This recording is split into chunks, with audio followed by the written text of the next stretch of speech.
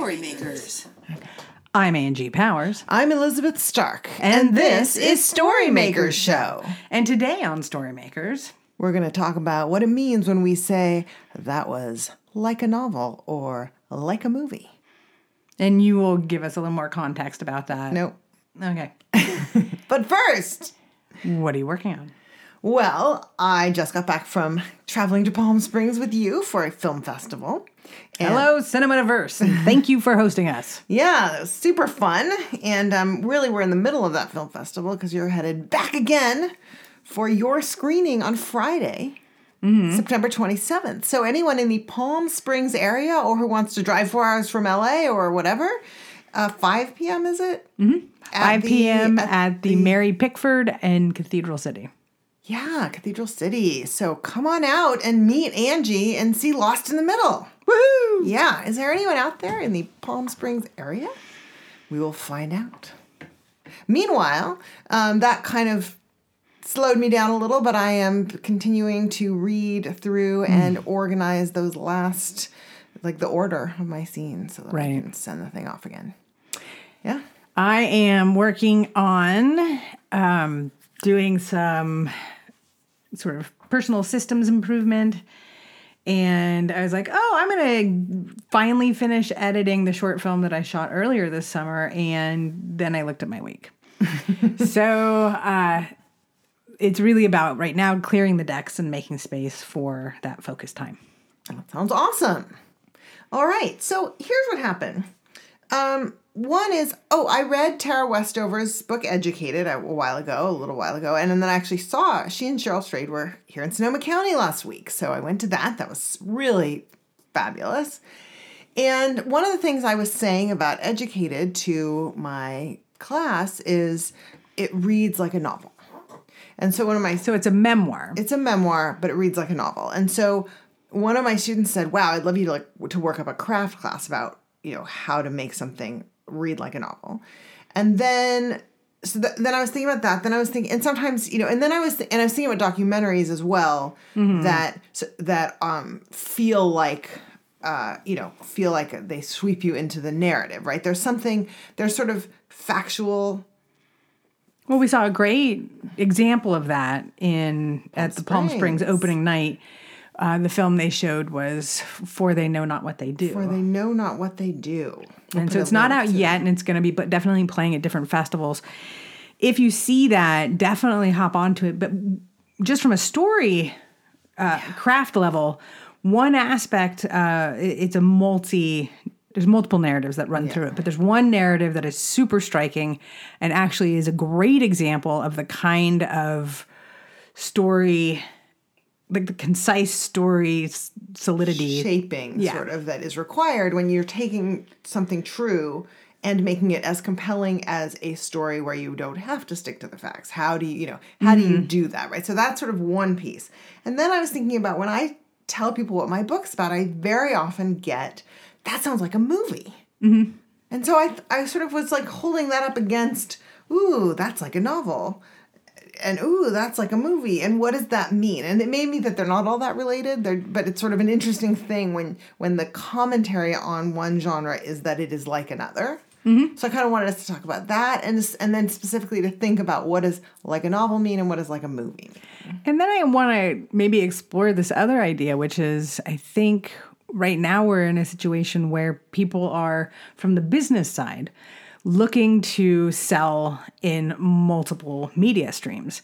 So if you have something that someone could conceive in another genre, right, is that helpful to you, or is it actually maybe draining or softening the power of the genre to have it cross too much? Well, it's funny because Annie Dillard in The Writing Life, a classic, talks about how sad it sort of is when you feel like a book was written to be a movie. And she says,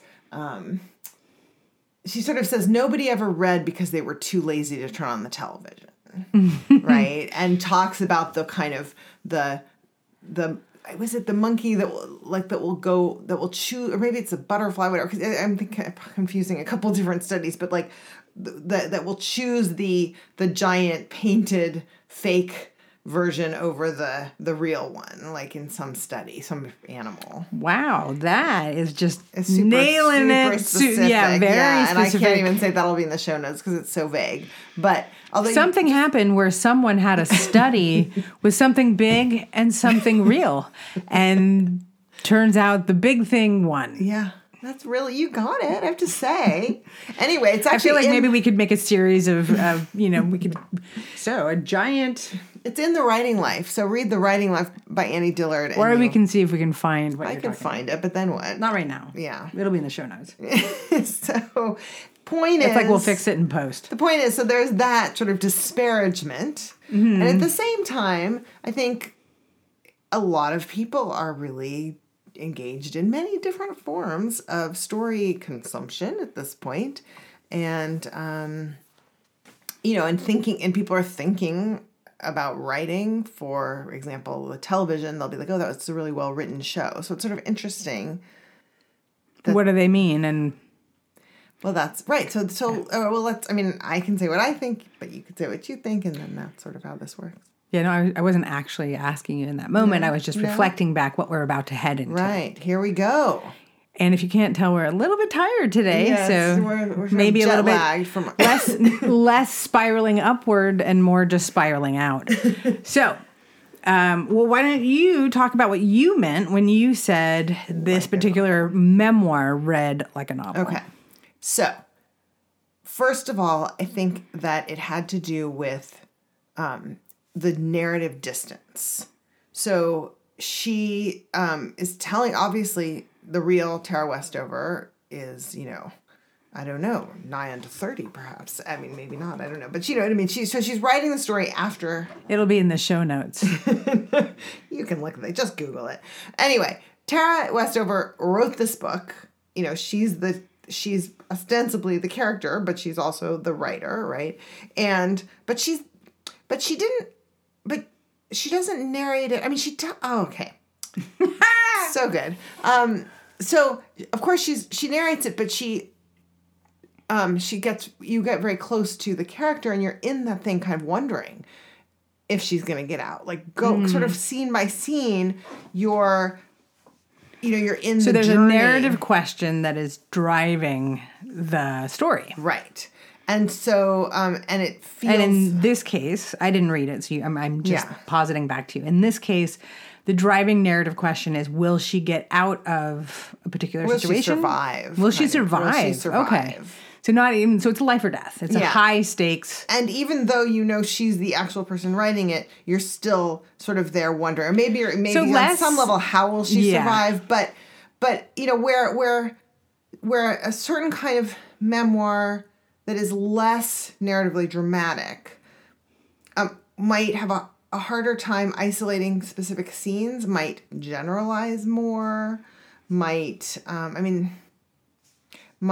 you know what I mean? Like say, okay, this is what like life was like, and it's vivid summary, but harder to isolate specific scenes. So, the other thing about Tara Westover is she journaled a lot, so she was able to sort of have a reference, rebuild this story. I don't know all her behind the scenes techniques, but that is for me why it read like a novel is because I really invested in the character and But then compare it to say Mary Karr's Lit. Okay. Did you not feel like you were not connected to the... these are all very strong memoirs, right? Wild and all of that. But, did Wild read like a novel? Yeah. Did Lit read like a novel? It's been a longer time since I read Lit, and I didn't sort of study it. How about Glass Castle? Wild, but, whoa. How about Glass Castle? Glass Castle. So I'm just thinking about that.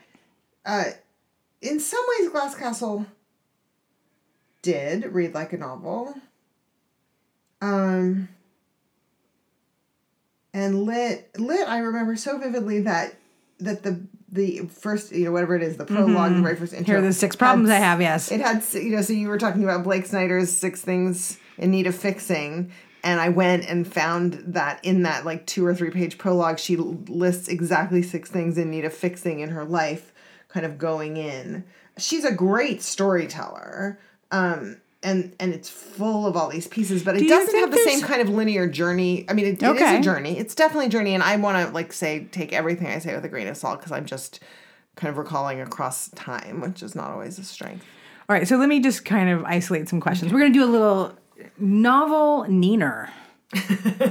And for those of you who are unfamiliar, neener is a game where you're saying this or that, and you kind of go through a variety of options till you rather. Yes. So when we talk about what makes something a novel, when you are using that phrase, because I realize the breadth of what actually constitutes a novel is massive. Right. So I'm just talking about that thing that inspires that reaction. Right. All right. Driving plot. Or chronology.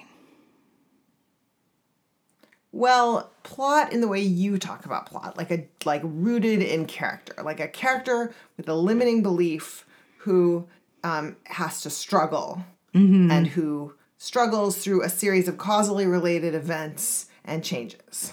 Okay. So when you are talking about something feeling like a novel, part of it is that. So there's this emotional logic that follows through. Yeah. And I will also say, I mean, there's a level at which just the language, the creation of scene, the interiority, the way the interiority plays, I think is part of it. So that it doesn't pull me way back and go, okay, like I'm the important narrator of this memoir and I have lots to say about my life. And so I'm going to pull way back and say those things, even brilliantly. maybe like an intimacy then.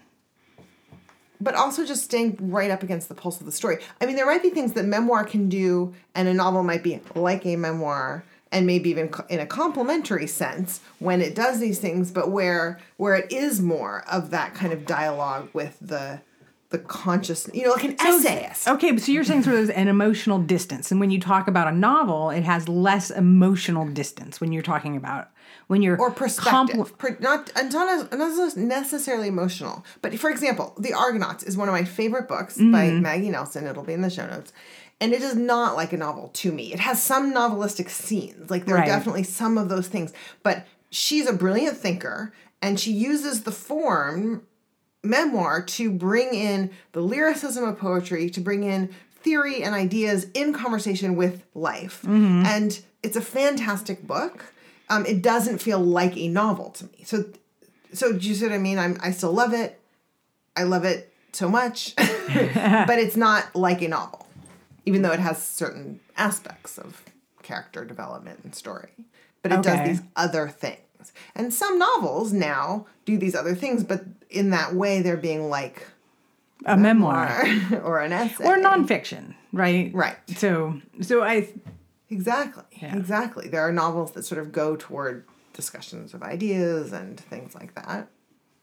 But they do seem they're sort of... I'm going to keep pushing you. Okay. I'm going to keep pushing you to get to a place where we're getting a little more concrete. Because when I'm using the word intimacy or closeness, you kind of keep pushing back on me. And so when we talk about maybe what the intellectual focus is. So in a novel, it's very emotional most of the time, right? When we're talking a story, it's an emotional thing. Played out in sort of... In emotion. And in real time. I mean, not that you have to go from moment A, like all the way to moment Z, chronologically and in real time, but you hit the key points, the key causal points in a certain amount of real time.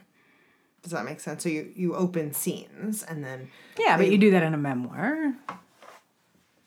Well, I mean, of course you do. I mean, think about Glass Castle and that vivid scene of her being, kidnapped from the hospital after a burning. So I also love Glass Castle. It's a beautifully written book. It's incredibly vivid. And I've also read it a while ago, but much of it is very vivid to me. It's not as causal.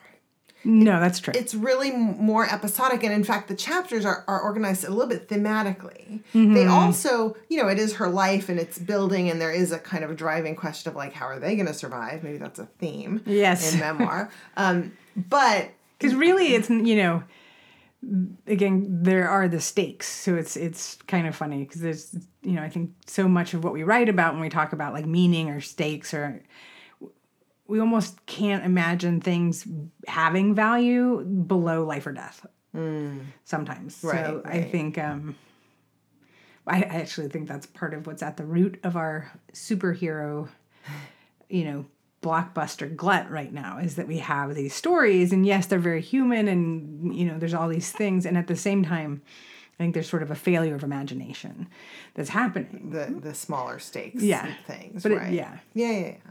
But anyway, so I think actually that's a great example. Glass Castle is a little bit episodic. Now, so is Swamplandia. I mean, in some ways, those two books, Glass Castle and Swamplandia being a novel, Glass Castle a memoir, have some similarities to me. Both of them have really wild, outlandish. I have not read Swamplandia in a while, so I can't remember, but I don't think it is episodic. Well, it's so the mother's died, right? Yes. Early on, we sort of learn that the mother has died and the family's sort of falling apart. So there's definitely that drive. And like Glass Castle, they're in this kind of pretty extreme, dire situation for a long time. But there's a way in which late in the book, this sort of engine of story starts with the sister and the guy, right? And ends up being kind of a chase scene or whatever. Yeah, it becomes much more linear, like a novel.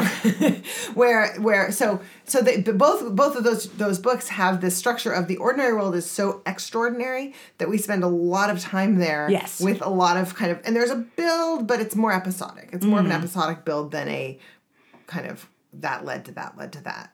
Okay. So in a nutshell, if we were going to recap, that reads like a novel. What would be the three key points that you would say if you're someone who's doing creative nonfiction and you want your memoir to read like a novel? What are your top 3 tips for that? I'm going to say a strong character with a limiting belief. So basically, that's okay. Go ahead. And that's number 1. You can say something about that. Well, I think what I was going to say is you talked about, so we use Wild in Buccaneer, and we'd just done our limiting belief lecture and talked about what we thought her limiting belief was for her character. And then you just literally saw Cheryl Strayed talking literally about her thinking that... she said I really felt like I couldn't survive without my mother. I couldn't survive without my mother. And she said, and I didn't really change until I stood on the bridge of the gods. And, and that was, and which is sort of the final battle. And that's her total arc in the book. And it's sort of what we've intuited. We had a slightly different wording. And she may have also, in all fairness. But that piece, I think, is the thing that makes specifics universal, because it's the thing that gives us compassion into a real character. So when you're doing memoir, I think it's critical, if you're doing something where you want it to feel like a story, that you're not writing about a time in your life, but you're writing about a way of thinking that has changed, hopefully for the better, in a process of the story. Yeah, exactly. And so there's the strong character with limiting belief. Then through a causally related chain of vivid scene, right? So that's number 2, a causally related chain of vivid scene. 3, they change dramatically. And I'm sure it would probably work if they failed to change in a sort of a typical tragic way. That's a bad example. I was thinking of the documentary we saw, and what was it called? But they did change. Yeah, no, they completely did. It was just phenomenal. So I actually think, and it would be interesting. So I have not read enough memoir, but it would be interesting to see how many memoirs actually end as tragedies. And I'm defining a tragedy right now as a main character who fails to grow.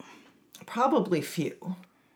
I just think very few people set out to be like, you know what, I want to write about that time that I had this opportunity to change and I didn't. And if they do, then there's probably at least an overlay of the narrator has changed.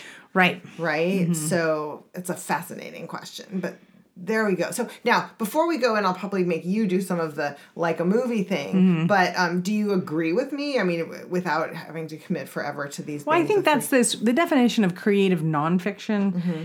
I think the whole intention of the creative part of adding to nonfiction is about bringing in those human interaction elements to otherwise maybe data-driven content, right? Yeah, and I will say that there's a lot of really interesting creative stuff that pulls in other elements. I mean, like I mentioned, the Argonauts. Right. There's Natalie Sarraute has a book. I forget what it's called now, although I could probably put it. It'll be in the show notes. And it's a dialogue with herself and herself. I think it's like anyway. She sort of interviews herself, and that's a really like fascinating, but kind of innovative structure. And again, novels can be fascinating and innovative structures as well. But so it's none of these things just to cage anything.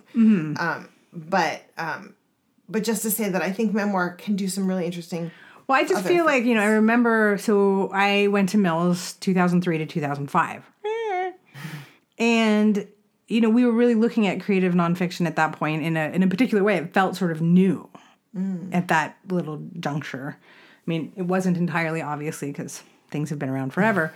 But the idea that you would have like maybe an essay that was really a reflection on a period of your life. I remember I wrote about sort of thinking about my grandmother who had some mental health challenges and myself, right? And sort of reflecting between, someone who struggles with anxiety and depression, these two different pieces of who she was, who the story was of her in my life, and sort of my own identity. So there was definitely stuff about identity, but there was a through line that was a narrative piece. And it wasn't just like, here's how I felt, document.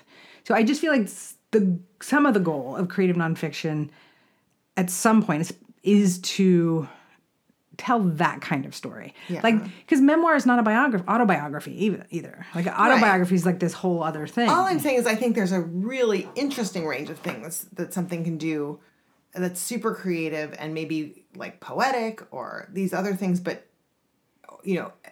but not necessarily like a novel. And another thing is like essays, for example. I think essays, and I think some novels are now being essayistic, but right. I think essays do this other thing where the process of grappling with the question is on the page. Do you know what I mean? A well-edited process of grappling with a question. Yes, a performative even process, and maybe that process is edited like a novel. But all I'm saying is there's a lot of actually interesting forms and tools and stuff that narrative nonfiction takes on that are different than the like a novel. Yeah.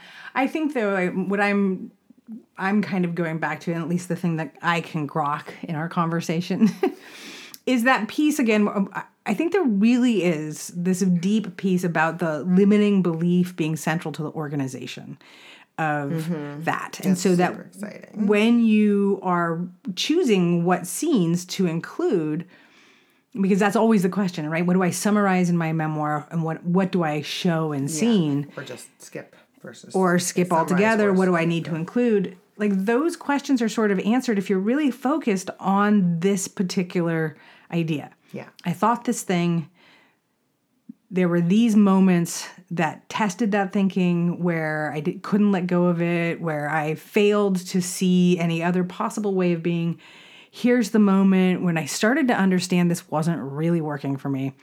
And, finally the moment where I was able to let go of that thinking. And so suddenly you can go like, okay, well, I have this great scene at a pool bar, right? A pool hall. And it's so funny and wonderful and vivid, and it's not about that belief. Right. It's a great editing tool. All right. So now we have like a minute to focus on the other Which side. Which seems appropriate. So what does it mean? And so let me start by asking you sincerely, what do you think people mean when I tell them my novel's plot and they say, ooh, that sounds like a movie? And they mean it in a kind way, clearly. They're not like I think it means it is easy for them to conceive of the story. And that it's like you get it, right? You get it pretty quickly. So I think that's the number one thing, is actually that the concept is quickly integrated into someone, and you would think of it maybe as a high concept, right? Like I'm able to, in fact, that I am able to tell them something about it. Yes. And they also kind of, I think they wonder, like, oh, what happens? Exactly. So I think that that's the main thing that people are actually responding to. It's a easy, and I don't mean it's a simple or uninteresting. I just mean it's easy to feel like, whether you do or not, understanding this story, right? And so, I want to see how that plays out. What makes a story easy to understand? Well, I think you get a sense of, give me what you tell people when they're saying, "Ooh, that sounds like a movie." Should I? I say something like, my character as a teenager is in a car accident that kills her former movie star mother and takes away her memory. Her neurologist father and she reverse engineer her memory using a backlog of experiments he had from her childhood about her vision. And 10 years later, she starts to suspect that what she knows about the night of the accident isn't what happened. And she goes back to try to recover that memory and find out if her mother really died or if she walked away. Okay, so famous mom feels visual, right? Mm-hmm. The crash is visual. The experiments feels visual, right? We don't actually even know what those experiments are, but we imagine a lab. We imagine those things. So I think that when you're talking about stories that are like that, and there are lots of places that you can quickly imagine in your mind's eye as someone's telling you that, I think that's when you're going to get feels like a movie. When you say things like, she wants to go back and figure out what really happened, that is genre, right? It feels like a particular genre, and so that it has this question built into it. So I think with movie, when they say it reads like a movie, with different things, an idea, like we just talked about, sounds like a movie when it's easy to understand and visual. Those would be my two things. Now, sometimes when people are writing, when they say like it reads like a movie, I don't actually think that's a compliment. Right. And I'm not saying it isn't, because some people really enjoy reading things that read like a movie. Right. But I think oftentimes what's happening in those is that and this is why I was pressing on your distance and intimacy thing, because I think movies are a little bit more distant than novels, right? So certainly scripts, maybe. But I think that when we read novels that really give us access to other people's feelings, we're just so much more engrossed and we're so much more engaged with them. When we watch a movie, sometimes we feel like we can know what someone else is doing, but we're still using a really limited set of cues. And so even if we have a massive 20-foot tall face where one little tiny muscle twitches, like we're reading We're talking about you, Emma Thompson, in Remains of the Day. Yes. What we're talking about, though, is that we're projecting onto that, and I think we know we're projecting onto that. I think movies can be hugely emotional and all of that stuff, but I think the main difference is with a novel, I think when it's like, oh, it's like a movie, it means that it's a little bit more emotionally distant. Interesting. Well, I hope that's not the case. Well, so the difference between a concept and the actual execution. Right. That's what. Right. I could be totally wrong, and I would hope you email us and tell me how I've got that all messed up. Tell Angie how she's wrong by emailing questions at storymakershow.com. We're going to wrap up with a really quick Steal This, Amateur Poets Borrow. Professional Poets Steal. What have you come across in your wanderings and flyings and things that you would like to take and make your own? Well, I'm still actually working with the Scott Young Ultra Learning. So I'm actually right now in the middle of designing my first Ultra Learning project.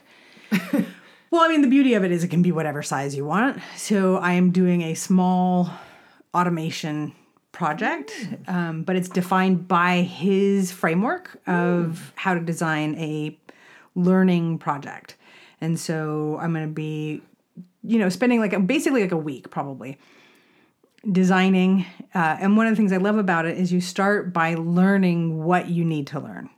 So you kind of do what he does, the meta learning piece. And so there's multiple steps to this process. So I'm going to be engaging with that.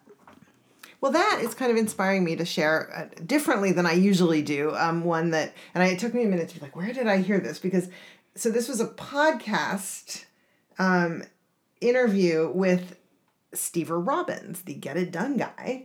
And he was talking about an idea from Mark Forsyth, who is another sort of to-do list person. And the idea was you take 5 different tasks you have to do, and you work on each one for 5 minutes. And when the timer goes off, you just drop it and go to the next one. And you do that, for 25 minutes, and then you take a 5-minute break, and then you can do it again. And it sounds insane, and I know for you it would be a complete frustrating disaster. But for me, it's really kind of fantastic. I have started doing it with like 3 things in 7 minutes. So 5 minutes is super short. But things like bill paying, email responses, picking something up quickly, like things that actually don't need to take very long, or things that you're kind of resistant to, and then you just make headway on it. And so then you do 5 minutes, and then you do another 5 minutes. And in an hour, you've kind of made significant headway on and completed some of a long list of tasks. So this is a very practical thing, but I've just found I really love it. And what I'm trying to do is become effective in this way so that I can really consolidate my administrative stuff and really open up my writing time. All right. Well, fantastic. We're both doing some kind of productivity approach. And we hope you are too.